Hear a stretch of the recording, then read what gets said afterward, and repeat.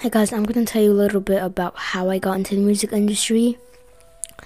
So, I recorded this song and I was like, how would I get this out onto a music place and music platform? And I was like searching websites and everything. And I found this one website. It looked legit, called Song Trader. And I was like, what can I do with this? And I figured everything out, and then I got a single out. I figured out it was going out on March 9th, and I was like, whoa, that's pretty cool. So the next day I told my friends that, and I even created a website for it. But it was pretty cool.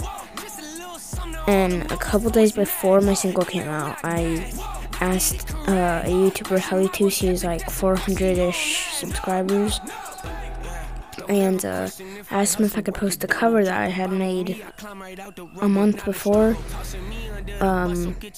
using his instrumental. I just added ukulele to it. It was Scream by 21 Pilots. He put in everything but the ukulele and the vocals, which helped me a lot, so I could record my ukulele and the vocals.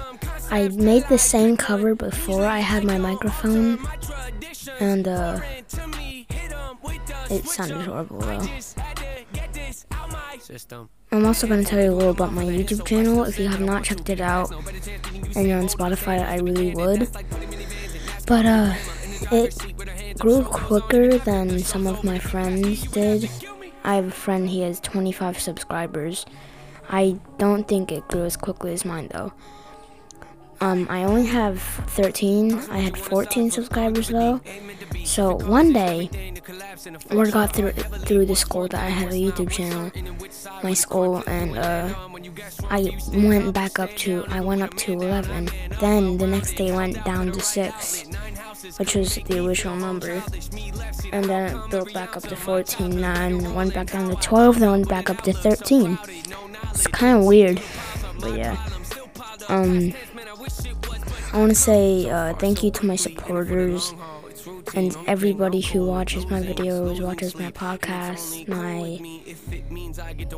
listens to my music. It helps so much. And see you guys in the next episode.